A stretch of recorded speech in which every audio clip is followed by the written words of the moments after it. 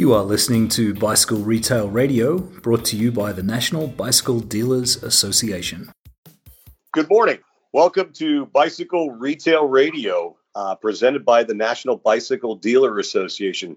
My name's Pat Hoos, and I'm a long-standing member in the bicycle industry. Been in it for about 40 years. Shocking to say that. And currently, I am playing host.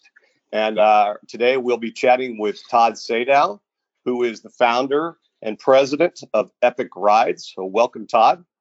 Thanks, Pat.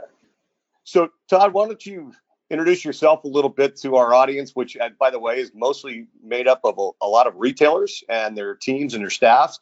So tell us a little bit about yourself and your background in the bike industry. As you mentioned, my name is Todd Sadow. I founded Epic Rides about 21 years ago. We organize mountain bike events. We've been accused of throwing parties that happen to have mountain bike events nearby.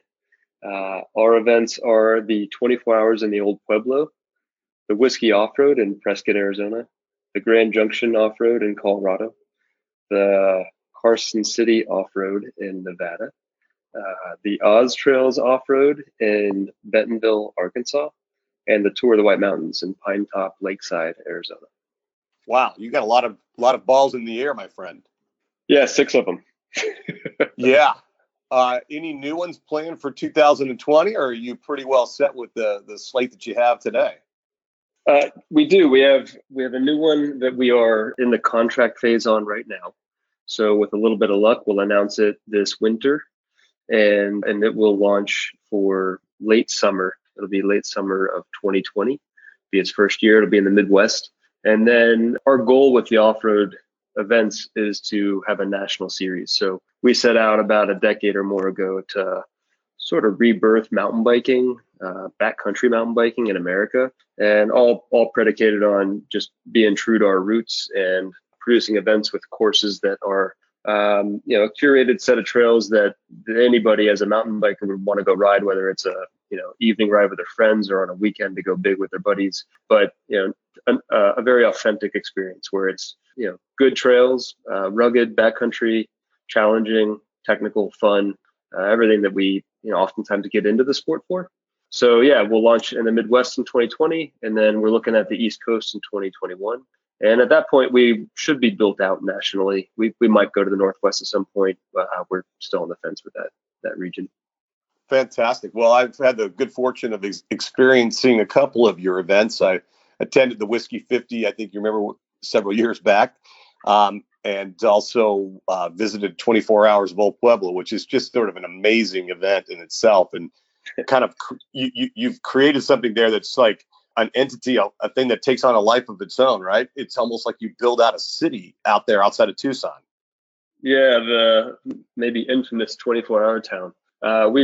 Back in the day, we used to get compared to Woodstock, and these days we get compared to Burning Man.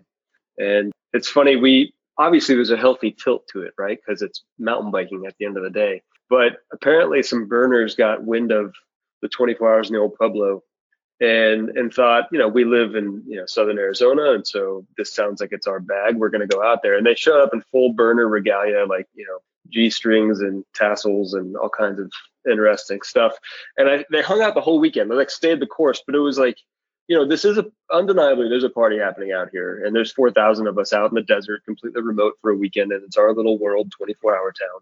But we're not quite like burning down a 150-foot tall burning structure or anything, and these guys were just lingering all weekend, and they were, their sparkles on and everything. It was pretty funny. They added to the character. But yeah, that event, the vibe of it sort of transcends it. Everybody hears about it, and they hear about how positive it is and welcoming and so forth. And I think that sort of that's what established us. That was our first event, the 24 Hours in El Pueblo, and then all of the other events are modeled in a similar fashion as far as our inclusiveness to everyone that we want to be able to show up, and whether they're coming to an off-road event for the riding as a beginner or as a seasoned amateur that is just looking for a challenge to give themselves a goal, or the pros. We have the biggest cash purse in the world for the pro mountain bikers, as well as just people that are curious. We've got huge industry expos. We've got free live music with national touring headliners and so forth. So, the idea for all of our events is just to be inclusive, and that's what 24 Hour Town embodies, I guess. So Todd, looking at this, how have you guys gone about selecting locations? What's been the driver? I mean, you're in Carson City, you're outside of Tucson, you're in Bentonville, Arkansas, you're in some unique locales, and I'm just curious, what led you to those locations in your selection process? Quality mountain biking. And first and foremost, so there was a time in mountain biking when we were just getting started back in 1999 that I think a lot of the competitive mountain biking environment had evolved a lot. And a lot of the trails that were being offered in courses that people could sign up and do events on were sort of deviating from what maybe the roots of the sport. A lot of multiple lap stuff and a lot of maybe trails that were suited for all types of people, not just mountain bikers, and maybe they got a little bit too easy. So what we are looking for in a venue is just honest to goodness, like high quality mountain bike trails. So Carson City, of all places, right? That's just 30 minutes south of Reno on the way to South Lake Tahoe. A lot of people don't realize Carson City, it's the capital of Nevada, but, more notably, a lot of people think it's next to Vegas down in southern Nevada. And, it's this amazing town that has this vibrant mountain bike culture that is really anchored by the NICA movement. They've got a really successful and very robust high school mountain bike teams that are based there. And they started building trails basically illegally, which, to be honest, is kind of part of our roots, but we found out at the time that they were building trails illegally, and the municipality had found out about those trails. And instead of abolishing or doing away with those trails, they said, hey, this is an asset and we've got to find a way to leverage it. And so, the fact we got wind of that particular behavior, that they discovered they had mountain bike trails, illegal or not, and said that there's value here. And we want to put these on a bigger map, right? And help leverage them for our community, for the health of the community, and to draw more people into the community for tourism. And so that's how Carson City became, right? And it's those trails that were built by passionate trail building people in the community are what we're looking for. We're looking for high quality stuff. So I think forever people have known like Fruita and Moab, which are right next to Grand Junction, and there's really high quality trails in Grand Junction. The Lunch Loops, which is a big portion of our Grand Junction off-road course selection, is legendary in its own right among the core mountain bike community. And so we've really, taken it upon ourselves and our relationship with the Grand Junction Sports Commission to proliferate awareness, right? That, to get outside of that core mountain bike community that is driving over from the Front Range to get away during the spring thaw, and, get their attention to stop in Grand Junction as well as Fruita, Moab, and Palisade. No, I think that's smart. And I know the Bentonville thing was influenced largely because that community has just gone crazy in terms of trail building. And I've heard nothing but amazing stories of the quality of riding in Bentonville, Arkansas, of all places. But I think that's a reflection of the Walmart and the Walton family, right? Putting in a lot of investment into the trail systems there. Oh, yeah. Yeah, I think that's probably maybe the most exemplary venue for trails in general in America, right? They, the Waltons, Tom and Stuart in particular, the whole family has a passion for two wheels, for pedal powered two wheel activities. So, they've been cyclists on generational level for many, many years. Tom and Stuart obviously have a vision for Northwest Arkansas. And a big part of their vision is for their economy to embrace the outdoors, the Ozark Mountains, and the outdoor opportunities they offer. And so, they're in a position to approach it in a very strategic way that really puts maybe nature's best foot forward, and really with a huge bias towards mountain biking. So that's been a pretty fun event for us to collaborate with them on, and with Visit Bentonville and Visit Bella Vista, the neighboring town that also has oodles and oodles of trails. And to draw an audience into that community. Our events, for instance, the Whiskey Off-Road in Prescott, which is the OG off-road event for us, that event will be 90% of the people participating will not be from Prescott, and 30 to 40% will not be from Arizona. And so there's this huge economic impact that comes with these events, that, there's this year-round marketing component that puts the community and the event on the map. And then it culminates each event weekend each year with people in their community experiencing it, having a really good time, maybe suffering a little bit, but also having a really good time before and after their ride. And in Bentonville's case, that's, again, it's an exemplary venue. Over 90% of the event is not even from Arkansas. That's how many people are traveling from outside the community and just outside the state to come and check out Northwest Arkansas trails. That's great. And, you kind of nice segue, actually, because that was one of my next question is kind of getting into the meat and potatoes here. You've got a retailer audience here. And so they're probably, some of them are maybe scratching their heads like, why are we having this conversation on a podcast? What does this have to do with me as an independent bike shop retailer? How do these types of events impact my business? And so if you could speak a little bit more in terms of the economic impact that you have in adjacent communities and where it's impacting and how far those distances are, and just kind of maybe even a couple of examples of where you partnered with retailers to, collaborate and promote the events. Sure. So you're on a local level for the local bike shops in our host communities. It's not uncommon for them to have record-setting sales on our event weekends. Our participants will arrive to town. The vast majority show up on Friday and leave on Sunday, but there's a huge percentage. Like, and when I say vast majority, it's probably 51%, because there's 49% that consist of the pros and the friends and family that show up together days early to pre-ride the course and to just make a vacation out of it. And so there's a tremendous percentage of people that will show up to our host communities, 3-4 days ahead of time, up to a week ahead of time. And so the local bike shops see just tremendous traffic the moment that you get within a week of the event. So there's lots of opportunities to leverage the events in that regard for the local bike shops. Now, we don't make a habit of going to local bike shops and looking for major sponsorship deals. We look at this very much like we're all in this together, and we understand who we are, and this is a cost containment game. It's not a high volume game.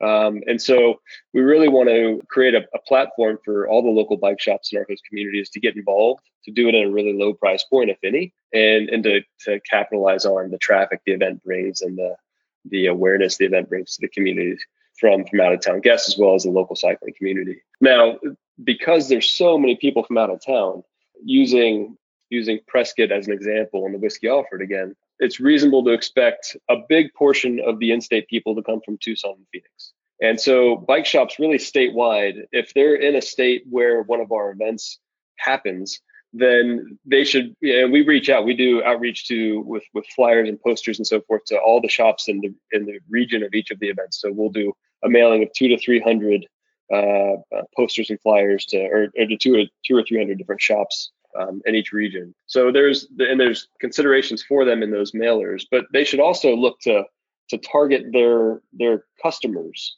and who they think is a good candidate to come to the events, because the moment someone has signed up for one of our events or really any cycling event, they've established a goal for themselves.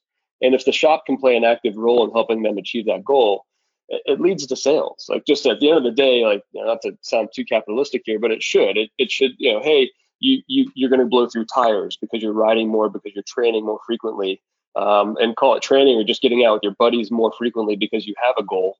But cyclists then use products and use equipment more because of that. And so that's the engagement opportunity for any bike shop around any event, whether it's ours or any other great events out there. Like I said, we send out flyers and posters in that mailing as maybe a courtesy. We offer half off on 2 entries to all the shops, whether they put up the posters or not. So again, that's an opportunity to say, hey, you've been a really good customer to us. We want to give you half off on these Epic Rides events, right? Or for a shop owner or manager to say, hey, you've been a great employee. Take a weekend off. Here's half off on an entry. Go ride in this Epic Rides event and have a good time, right? So there's lots of ways to engage with the events and to leverage them for the benefit of the bike shop. But I think maybe the most important message, and it's not unique to us, is that there's a big opportunity for every local bike shop to get involved with cycling events and to drive that message into their customer, because it gives them a stickiness for that customer to keep wanting to come back, and whether it's seeking advice or seeking products that help them get to that goal. It's amazing how much a customer can justify when they have a goal, right? if they're just training day in and day out, then it's easy to stick to the routine, and the gloves they've been wearing, might smell a little bit funny, but they get the job done. But, when they have a goal, they say, I want to be ready on ride day. I want to feel like I'm ready on ride day. And so, extra stands, no tube sealing in their tires, fresh set of gloves, whatever it might be, a clean jersey that doesn't smell so bad. All those things become justified somehow. No, I think it's a great point. I think, today retail is not getting any easier. It's getting more and more difficult. And retailers have to be thinking of untraditional ways of getting out into the market and connecting with their customers, developing new customers. And I think your events, if I'm a shop in that region, I'm going to get involved to some capacity. I'm going to reach out to my customers. I'm going to encourage them to come and participate. And if I had the opportunity, I definitely would consider an expo space. Do you allow retailers to bring product and actually sell product at the expo, or is that something that's, forbidden and it's driven by state, or how is that set up for you guys? We do, absolutely. There are local tax requirements, whether it's local to the community or the state that we're in, if there's a retailer traveling from a different state or something, that will help with them facilitating and processing all the paperwork, and then they've got to follow up and pay whatever taxes are appropriate. But outside of that, we would encourage not necessarily a shop from the Midwest coming to the 24 Hour Snow Pueblo to sell, random accessories. We've got local shops in Tucson that we work with, like Bicycle Ranch, that fulfill that sort of role in the event. But if there's a shop that has a team and they want to come and set up in our tech zone and support their team and conduct some sales as well while they're there, then that seems like a good way to leverage that platform. So they can say, hey, we've rounded up 10, 20 people that shop at our store, and we want to be there on Ride Weekend to support them.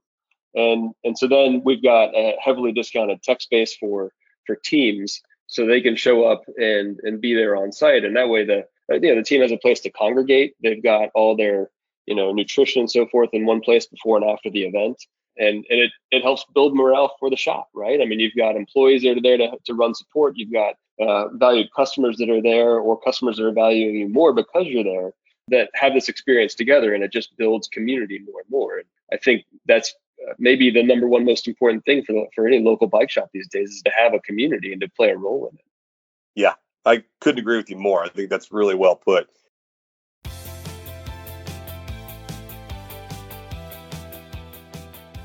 Today's podcast is brought to you by Marsh & McClellan Agency, a leader in bicycle industry insurance. With MMA, you'll find the peace of mind that comes from knowing you have the insurance protection you need. MMA serves three primary segments of the bike insurance industry: retail bike shops, bicycle product suppliers and manufacturers, and bike trail builders. MMA provides coverage that is uniquely tailored to your risks, led by Scott Chapin, an agent who knows the bicycling world and business. Find out more at marshmma.com.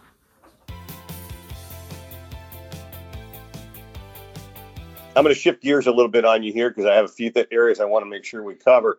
One of them that I think will be helpful to retailers is, what's the makeup today in events? Let's talk a little bit about your participants. Obviously, I think it's pretty safe to assume the majority of your participants at events like yours are going to be enthusiasts, what we would classify as enthusiasts. But how are we looking at in terms of age breakouts? Are we still seeing that heavily weighted to the 40 and older crowd, or are we seeing the audience getting any younger, which we're all hoping that's the case? So, Pat, this is going to make me sound like a real geek, but at the risk of sounding like a geek, I'm actually excited to answer this, because we're seeing a change in the landscape. And it gets me excited because it shows that there's a future here, right? Yeah. And there's a future, there's something to harness because we know what it is. And I think that it's exciting. So historically, the mountain biker forever has been a 36-year-old male. The mountain biker doing our events. Like, if we had to pinpoint the target market, one person, 36-year-old male. And for the first time, we've seen a 3-year trend playing out so far that continues to get bigger and bigger. And that's that the 17 and under age group has doubled in the last 3 years. Awesome. So yeah, and then that 30s Let's see here. I've got some numbers in front of me. So like the early 30s to early 50s segment is spreading out. So it's not as heavily based in, say, that 35 to 40 group anymore. The 35 to 40 age group as a percentage has decreased at our events. And it's displaced across going younger, like the 20s and early 30s, as well as there's growth in the 55 and up group, which means people are mountain biking longer. And that's just testament to the products that are out there, and that people can ride longer into their 50s and 60s now because the technology is better. But also, I think the big youth movement in middle school and high school mountain biking from NICA is starting to show in our numbers, and that we're seeing growth in the 17 and under, and we're seeing bigger percentages at our events of participation in that 20s crowd. That's fantastic. So talk to me a little bit about what are we seeing on the women front? Because obviously that's an area that we need more women out there. And I don't know if you're seeing growth in that category, or is it stagnant? What are you seeing? We're seeing growth in the female category as well. Awesome. We just came off of the Oz Trails Off-Road. We honored the Women of Oz. The Women of Oz started less than 9 months ago, and they've had over 600 unique women come through their program. They do a flagship ride each month, and they fill up every month. There's women that drive from out of town to come and do their social rides. There's in Tucson, the Belljoy Ride women are a group that continues to grow year on year, and that is represented in our participation as well. So I think it's an exciting time for mountain biking, and it's exciting because our demographic is evolving, right? We're not just a bunch of mid 30s or early 40s dudes going out for rides. Now there's a lot of women participating in the sport, and there's also a lot of kids coming up in the sport, which is a bloodline. And that's different from other disciplines in this space. I'm very biased towards mountain biking, but road cycling doesn't have that kind of bloodline. Triathlon doesn't have that kind of bloodline. Mountain biking does. So that's pretty exciting. Yeah, and you're seeing growth really across almost all of your events, are you not? Yeah, we're going pretty strong right now. The 24 hours in the Old Pueblo filled up in less than an hour at 2,000 riders. The Whiskey Off-Road filled up at 2,000 riders this last year. The Grand Junction Off-Road is pushing about 20% growth a year. Carson City, even with changing the date and having a snow year, we still grew. Oz Trails Off-Road grew by 50% this year. So everything's going pretty strong, and we're having fun doing it. It's a ton of work, but what else are we going to do with our time? Exactly. Well, you got a little bit of passion for it, so I think that's the key. But hey, just out of curiosity, have you guys ever conducted any post-event surveys with your participants, just to kind of get a sense of? I'd be curious to see where they're buying their bikes and where they're buying their accessories. Are your customers, these enthusiasts, are they heavy online shoppers, or are they local retail supporters? I'm just curious if you've ever done that, and if not, would you consider it? We have not asked where they're buying their bikes, but we do conduct surveys regularly, and I think it's a really relevant question. So we should work that into this next season of surveys and find out. Yeah, I think it would be helpful to kind of to learn as to what we need to do as an industry to support our retailers, what they need to be doing to capitalize on these customers. Why are these customers, if they are in fact heavily weighted to online, what's driving that? There's some good insight in that I think could help our retailer audience here. So if you would, I'd love to help you structure some of those survey questions and put it out there, and then be great to look at the responses at some point. Yeah, absolutely. I'm going to take another tact on you here, and I just want to talk a little bit about emerging categories in the bike space. The first one that jumps off the page to me is gravel. I'm curious to hear what you're seeing, what you're learning out there. I mean, it's become the buzz, and I have concerns because the industry is famous for creating these micro niches, as I like to call them. The fat tire thing was, everybody's got to get fat tires, and then that kind of thing. But gravel seems to be, no pun intended, having a pretty decent traction, and I'm curious if you're embracing it. Are you creating, routes that are gravel oriented? Just how you're viewing gravel. So I think it's very promising. I don't think it's another what'd you call it? An industry hyped trend? Micro niche. Micro niche. Yeah.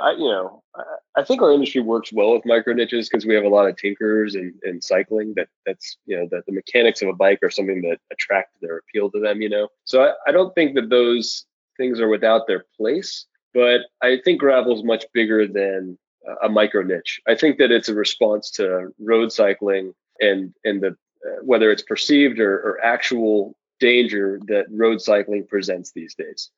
There's no doubt that drivers are more distracted than they ever were before the smartphone was introduced. And so I think that the desire to get off road and to be on dirt roads where you can still zone out and you actually get the benefit of being, more deep into nature and legitimately in nature versus getting a workout on pavement, which has its place too. But I think the gravel is going to be around for a long time. I think this is its first punch. So there's a lot happening in the space. There's lots of really good events popping up. So this is like formative years for gravel, and it's an exciting time to be a gravel rider because of that. I don't know, how long this little trend will last and when it'll plateau before it pulls through for a second wind. But I think gravel's real. I don't think it's a micro trend or anything like that. And as far as us being involved, I look forward to doing gravel events personally, but we're not interested in producing any. We actually, we have an event that's 24 years old that has a gravel event and always has. And, maybe that was before its day. It was a visionary event or something. But other than that, one event with that component, that's not necessarily our core competency, right? We've got this audacious goal of building a national mountain bike series that represents the sport in a very authentic and meaningful way. And I think part of that is not adding gravel events and trail running events and, e-bike events and everything else that's out there, because I don't know that that's necessarily what mountain biking is right now, Well, you just opened the last piece and you set me up. E-bikes, they're here. It's in some cases, it's been the driver to help keep some retailers afloat. In Europe, it's literally has saved the independent bicycle dealer network, they claim, and it's now over 55% of sales in many countries. So we're seeing it here. It's not at the same pace, but we're seeing e-mountain bikes becoming more and more prevalent. So I guess the question I have for you is, do you allow them, first of all, in your events, depending, of course, trail access is a first hurdle, but where do you see this thing going and how does it intersect with your events and events that are out there? This is a total can of worms, Pat. I know. And you're entitled to opinions. It's okay. So I have a lot, and I'm going to start by probably contradicting what I just said. But so I rode an e-bike the other day in Bentonville, and it was awesome. I had an absolute blast. I did feel like I was dancing with the devil. Literally, I did 2 pedal strokes, and I was like, "Oh boy, this is going to be fun." I was like, "Gosh, yeah." So I see why people are enjoying them, and to contradict what I said a second ago, right now, I don't know that. Those big sales numbers that they're talking about in Europe for e-bikes that have brought back the industry, I'd love to see a very detailed and honest breakout of how much of that is mountain bike and how much of that is commuter. And as a commuter and with young children, I love the idea of a utility bike, a utility e-bike to drop my kids at school and to go to work and be able to buzz back for lunch, things like that, because it just makes it easier and more enjoyable. On the same note, I'm still at that point in my life where I appreciate a good workout. And if I can sneak in a 3 or 4 mile commute that isn't e-bike supported, then I tend to feel better, or I know I feel better when I got to, from A to B. As far as our events go, so I guess on that point, so I think there's a place for e-bikes in our world. I don't know that we need to just, open the flood valve and let them pour into mountain biking per se. I think that we've worked exceptionally hard from an advocacy standpoint for access to trails. And so to just flip the switch and say e-bikes welcome on all trails where there's still contentious arguments about whether or not mountain bikes should even be there, I think it could do more damage than good sometimes. And so I think that it's something that needs to be sort of vetted. It needs to evolve with the local communities and their access versus just a broad brushstroke that says, everyone should have e-bikes on all trails everywhere of all classes and have fun. I guess the question I have is, are you allowing them in your events? Oh, not yet.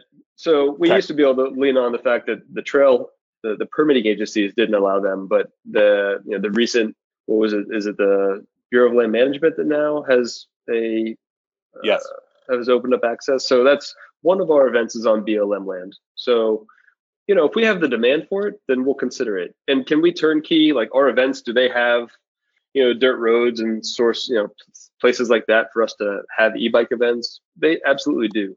But are there 150, 200 people that are going to show up to a start line on an e-bike right now? Probably not. They're still very expensive as far as mountain bikes go. And the world in general, from a mountain bike standpoint and a core mountain bike standpoint, is still not 100% on board. And so, we were the first to add single speeding as a category at our 24-hour race. We've broken down some barriers here and there over the years with different types of bikes and so forth. We were an early player in equal cash purses for men and women. I think we pride ourselves on being progressive for this space and doing what we think is right in the world of what the participants want and need. And I don't get a whole lot of requests for e-bikes quite yet. I think we're going to see a bigger population of e-bikes commuting before we see them on trails. No, I think you're absolutely right. I'm one of those. I'm commuting on an e-bike. I drive to the train station, get on the train with my e-bike, and then the last leg I do it by bike, and it's great. I don't have to get to work and shower and get changed or anything. I just go right to it. It's great. And I tell you, a funny story. A good friend of mine who's a bike industry guy, he's 58 years old like myself, and he was out riding the other day, and he was on his electric specialized e-mountain bike, and he's behind a guy on a climb, and he did the respectful thing and just kind of slow pedaled it and kept behind the guy, gave the guy his breathing room to get up the hill. And they got to the top, and the guy was just gassed because it's a serious climb. And my buddy was, he was working. It wasn't just a cakewalk, but he wasn't gassed. And my friend complimented him on the climb, and the guy kind of noticed that he had an e-bike, and he's started, getting in his Kool-Aid about, you're a cheater. Oh, you're cheating. And my friend just laughed and said, no, I'm just out here enjoying just the same thing you are. I'm just having a great time, and it's a beautiful day, and blah, blah, blah. And the guy wouldn't let up. He just kind of kept beating on, you're cheating. So in a point of exhaustion, he says, you know what? I'm not the cheater. He goes, you're the cheater. And the guy kind of took him by surprise. He's like, what do you mean I'm the cheater? He says, well, you're cheating yourself out of as good a time as I'm having out here today. And maybe you should rethink your attitude. And I just thought it was a classic story of, you got to be open to new things. And, when you're 58 like me, some of those climbs just aren't in the cards anymore, but now they can be. So there's a place for them. We just have to figure out how they dovetail into the traditional mountain bike world. So I appreciate your comments, though. You have to be careful because you could lose your customer pretty quick too. Yeah, we don't want to isolate anybody, but I mentioned earlier as far as participation, and we've got noted growth in that 50 and up demographic, and we've got enough to add categories in the 55 and up demographic, and that's rather than lose a customer completely. If it's more appealing to people as they get older to ride an e-bike to be able to enjoy trails the way they always have, then I'd rather them still mountain bike for sanity purposes. Nothing else, right? Than walk away from the sport completely, because we all know what we get from riding a bike. That's why we're all here. That's why people are listening to this podcast. It's that's how we get sucked into the industry. It's because it gives us something, and I don't want people to have to turn that off all of a sudden. As they say, people for bikes, good things happen when people get on bikes, and I'm a believer. So just to kind of wind it down, Todd, let's talk. I mean, if you're a retailer and you want to give them some advice today, what would you say to a retailer in terms of events like yours? How can they capitalize on them? Do you recommend them getting into doing their own events, or are they better off partnering and aligning with people like yourselves. What advice would you give to an independent bike retailer today? Get involved with your local cycling events. If you want to pick one and go all in, great. If you want to, there's always any healthy cycling community will have a few different events each year. Get involved.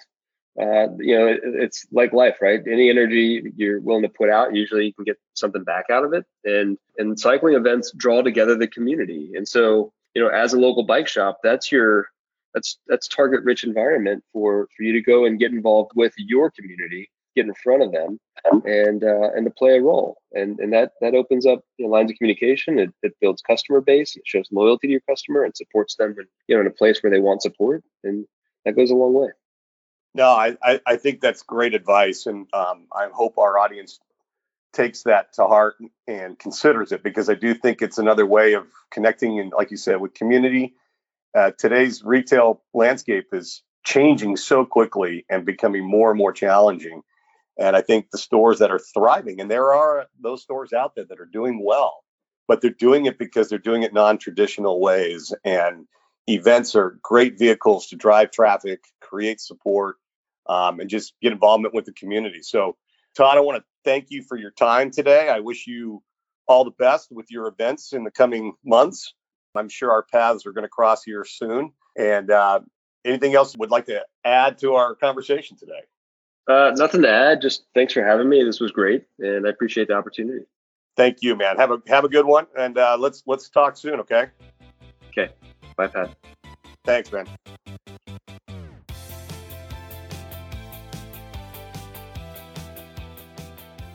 This has been Bicycle Retail Radio by the National Bicycle Dealers Association.